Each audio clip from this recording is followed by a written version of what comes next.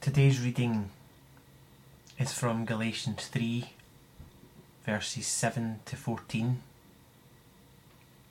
The Word of God. Know then that this is those of faith who are the sons of Abraham. And the Scripture, foreseeing that God would justify the Gentiles by faith, preached the gospel beforehand to Abraham, saying, In you shall all the nations be blessed. So then, those who are of faith are blessed along with Abraham, the man of faith. For all who rely on works of the law are under a curse. For it is written, Cursed be everyone who does not abide by all things written in the book of the law and do them. Now it is evident that no one is justified before God by the law. For the righteous shall live by faith. But the law is not of faith. Rather, the one who does them shall live by them. Christ redeemed us from the curse of the law by becoming accursed for us. For it is written, Cursed is everyone who is hanged on a tree, so that in Christ Jesus the blessing of Abraham might come to the Gentiles, so that we might receive the promised Spirit through faith.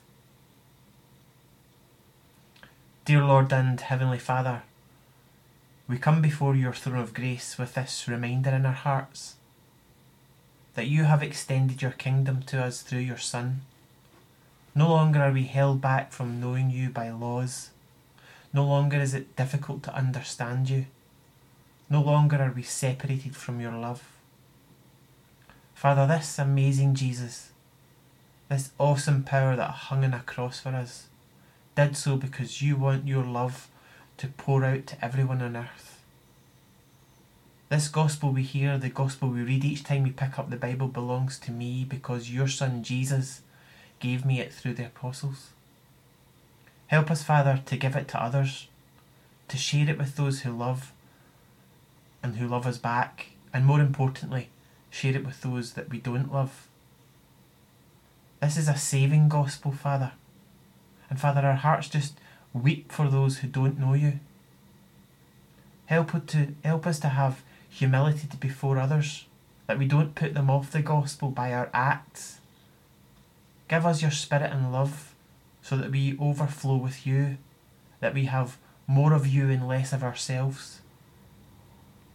Father, remind us today that you are the great I am, that you are the God of Abraham, Isaac and Jacob from the very beginning, and you are the Christ now, the Christ who saved me. And may the words of my mouth and the meditation of all of our hearts be acceptable in your presence, our God and our Redeemer. I'm not sure you're familiar with St. Lawrence. Lawrence was a deacon serving in Rome in or around the 3rd century when a wave of persecution broke out. When Pope Sixtus and others were killed, Lawrence knew it was only a matter of time before they came for him. As keeper of the church's goods, he had already been responsible for giving alms to the poor. Now he started giving them even more. Soon Lawrence was called before the Roman officials who demanded he hand over the church's treasure. He replied that indeed the church was rich and asked for 3 days to get everything in order. The days passed and the Roman officials arrived, not to a church filled with silver and gold, but one filled with the poor, the blind, the lame and the leprous. Here are the treasures of the church, declared Lawrence. The idea of being exclusive has long been a problem for both the church and for the Christian. For some of us, joining and baptism is nothing more than a public display of dedication to an institution, and not about a public humbling before God in the name of Christ.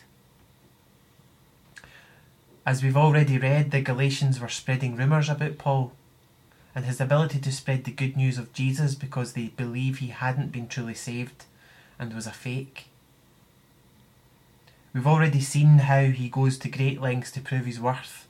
He name drops Peter and the other apostles, and he genuinely opens up in his letter about his life as a non-Christian when he violently persecuted the church. A curious thing happened to me this week. I attended the most wonderful public display of faith for a long time in one of my friends who was baptised. And I was reminded once again as I looked over 100 heads that right there in that very act, as she knelt before the minister and was baptised, that the religion and the God, the Ancient of Days, so unique at one time to one people, was standing there with my friend, welcoming her back into his arms, and he was well pleased. You see, back in Abrahamic times, you could look for the qualities of God and find it difficult to see Jesus in him. We kind of take for granted the Old Testament sometimes, and we tend to think that it's irrelevant to what's going on today. But this God of Abraham, Isaac and Jacob is very much the same God who came to earth and dwelt among his creation. In the chapters we've just read, Paul readies himself to give show to that mainstay of this Jesus' faith in him. He readies himself to show everyone that Jesus is the reason we can have faith. Because remember, the Galatians are busy thinking what they do every day merits God's favour. But Paul asserts that it doesn't matter what they do. It matters why they do it, and that why was lacking in some of them. They didn't grasp the understanding of what it meant to be given to God because of faith. And you'll notice throughout this chapter and this book, in fact, that Paul is fond of appealing to the example of Abraham. In fact, he uses his name no less than 9 times. So we can take from that it mattered a great deal to Paul that the Galatians knew that God saves his people by grace and not on the grounds of their human achievement. By using the example of Abraham, Paul can illustrate that Scripture tells how God held Abraham in high regard for his faithfulness, and to the Jewish Galatians could associate to anyone. If they could associate to anyone, it would most definitely be to Abraham. If the great and highly regarded father of the Jewish people was accepted by God on the grounds of faith, then that should be good enough for the people in the Galatian church. Paul's emphasis on Abraham's faith must have come as a complete surprise to the congregations in Galatia. But there was no gainsaying in the fact that when God called Abraham, no long list of his good deeds were recorded. He simply heard the call and responded with blind, loving, eager and admirable faith. I suppose the question arises in the mind of the Galatians: how can they be sure that this relates to them? How can they know that the same rules apply to them as it does to Abraham? And the answer to that comes from the understanding that their God, the Ancient of Days, Yahweh, and the Jesus they saw hanging on a cross are exactly the same God. I find that when I've researched this book, there has been things and themes standing out to me that I can't find anywhere else, and I found it just recently in a devotional to chapter 3 in Galatians, and that question sticks out in these passages. There is a clear and defining theme generating from here about Paul asserting without question the comparison between Abraham and Jesus, and that Yahweh, the God of Abraham, Isaac and Jacob, is the same God that came to the world in the human form as Jesus to save the sins of his people. That is the fundamental reason for there being no other gospel, and it's a fundamental reason why faith in Jesus is the only way to salvation. So before we go any further, let's consider this Yahweh. Since time immemorial, Christians have been saying and quoting that hymn, Jesus is the sweetest name I know. And they're completely right. It is the sweetest name that we all know. But Yahweh is. And it can be for us too. What Paul is doing here is showing that from Abraham to you, Galatia, the God of Israel doesn't change. He hasn't changed and won't ever change. So this Jesus that you have loved and you have seen and has sacrificed himself to you is the same God, the same Yahweh that your ancestors loved. Just to interrupt, I have a cover. I have to cover the importance of God as Jesus and Jesus as God. I don't think I've covered that quite enough yet, so I want to spend a bit of time in the middle of this just talking about this, because this is important to the context of Paul's reasoning here, I think. You know, he's not just comparing the faith of Abraham and the faith of a Christian for no reason. He's actually saying that the rules that the Ancient of Days had for Abraham is the same as faith in Jesus. That the law didn't matter, because actually, you remember that Abraham came before the law. So even though he was justified, it's absolutely inexcusable to say that he was justified because of the law, because he was justified entirely on his faith. That's why when God said to him, kill your son, he was about to do it until he intervened. You know, it was that blind faith that just appealed to Abraham, and it should be that blind faith that appeals to all of us, just to listen to what God says and do what he says and not question it. God gave himself the name Yahweh. You know, that's very important to understand, that at the time of this Galatian church being set up and Paul's letter to these Jewish Galatians who were saying all this stuff about him, in their mind, and you need to place yourself in their same mindset, that the God that he's talking about and the Jesus he's talking about gave himself the name Yahweh. And that's very important, that no man gave God that name. It's his chosen personal name. And the Bible tells us that he loves to be known by his name. In fact, it's used over 5,000 times in the Old Testament. And it generally is translated in our English versions as Lord. You know, you normally find it in small capitals. But it's not a title. I go back to that point, it's a personal name. It's like George or Elizabeth. The name Yahweh is probably known best by us as Christians in its shortened form, which is like Yah at the end of Hallelujah, which means just literally praise Yahweh. And I think it's just so lovely to think about that when we sing Hallelujah. Because when we sing it, what we really mean is, no, I don't praise you, Ra, or ancestors, or Molech, or Rimmon, or Zeus, or any other god.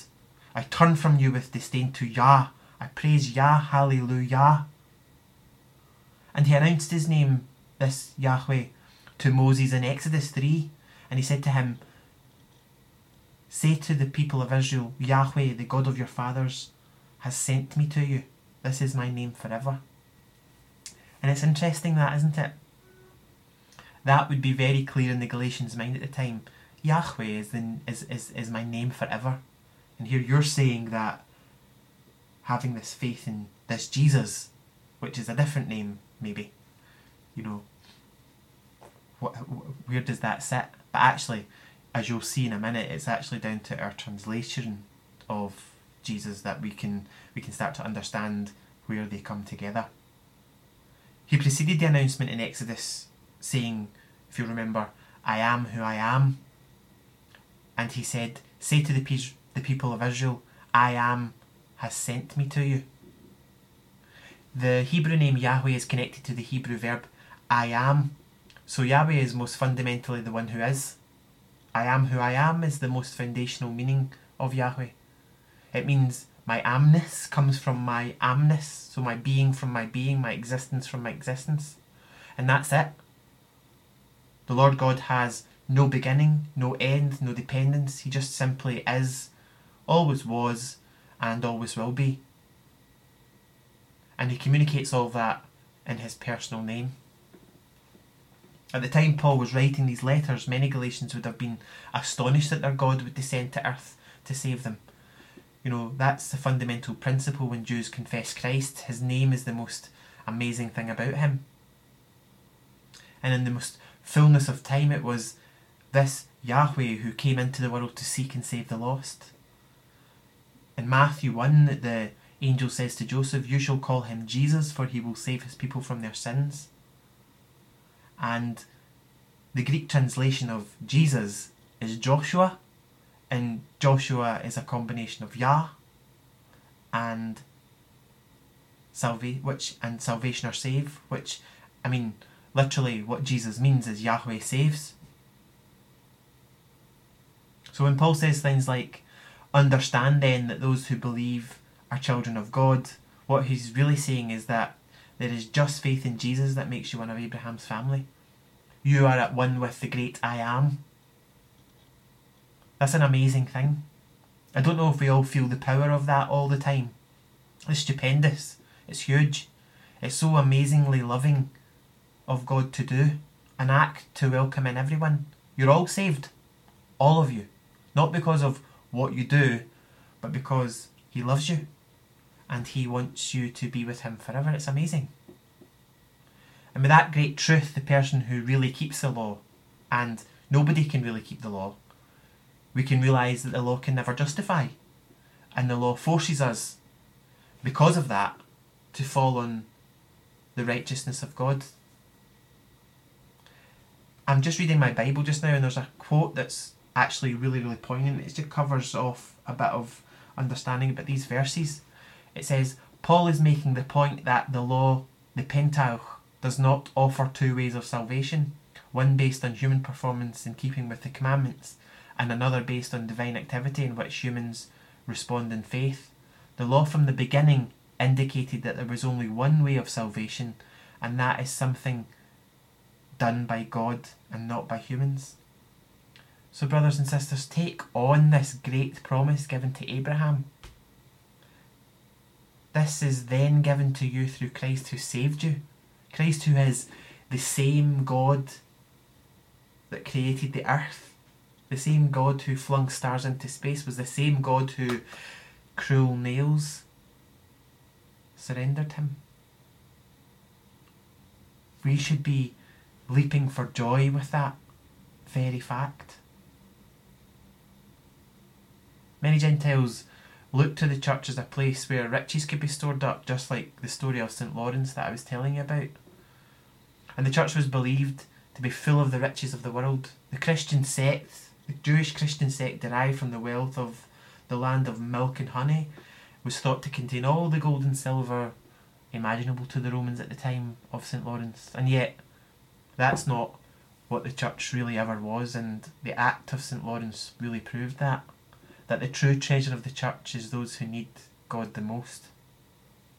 A church is not a church without sinners. A church is not a building. It's a place where people who have faith, remember, just faith, no merits and no badges, just faith. They come together and they congregate together to thank the Lord Jesus for what he has done. Verse 13, Christ redeemed us from the curse of the law by becoming a curse for us. For it is written, "Cursed is everyone who is hung on a tree." He redeemed us in order that the blessing given to Abraham by Yahweh might come to the Gentiles, me and you, through this Christ, this Jesus, so that by faith we might receive the promise of the Spirit. What an amazing way to see the Lord.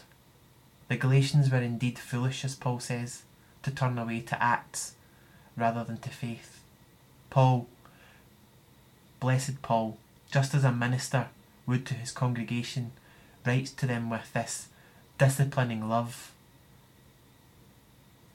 in the hope that they refocus on their faith, their utter helplessness in front of an eternal and loving God, the God of Abraham, Isaac and Jacob, and of me and of you in Christ Jesus. Amen.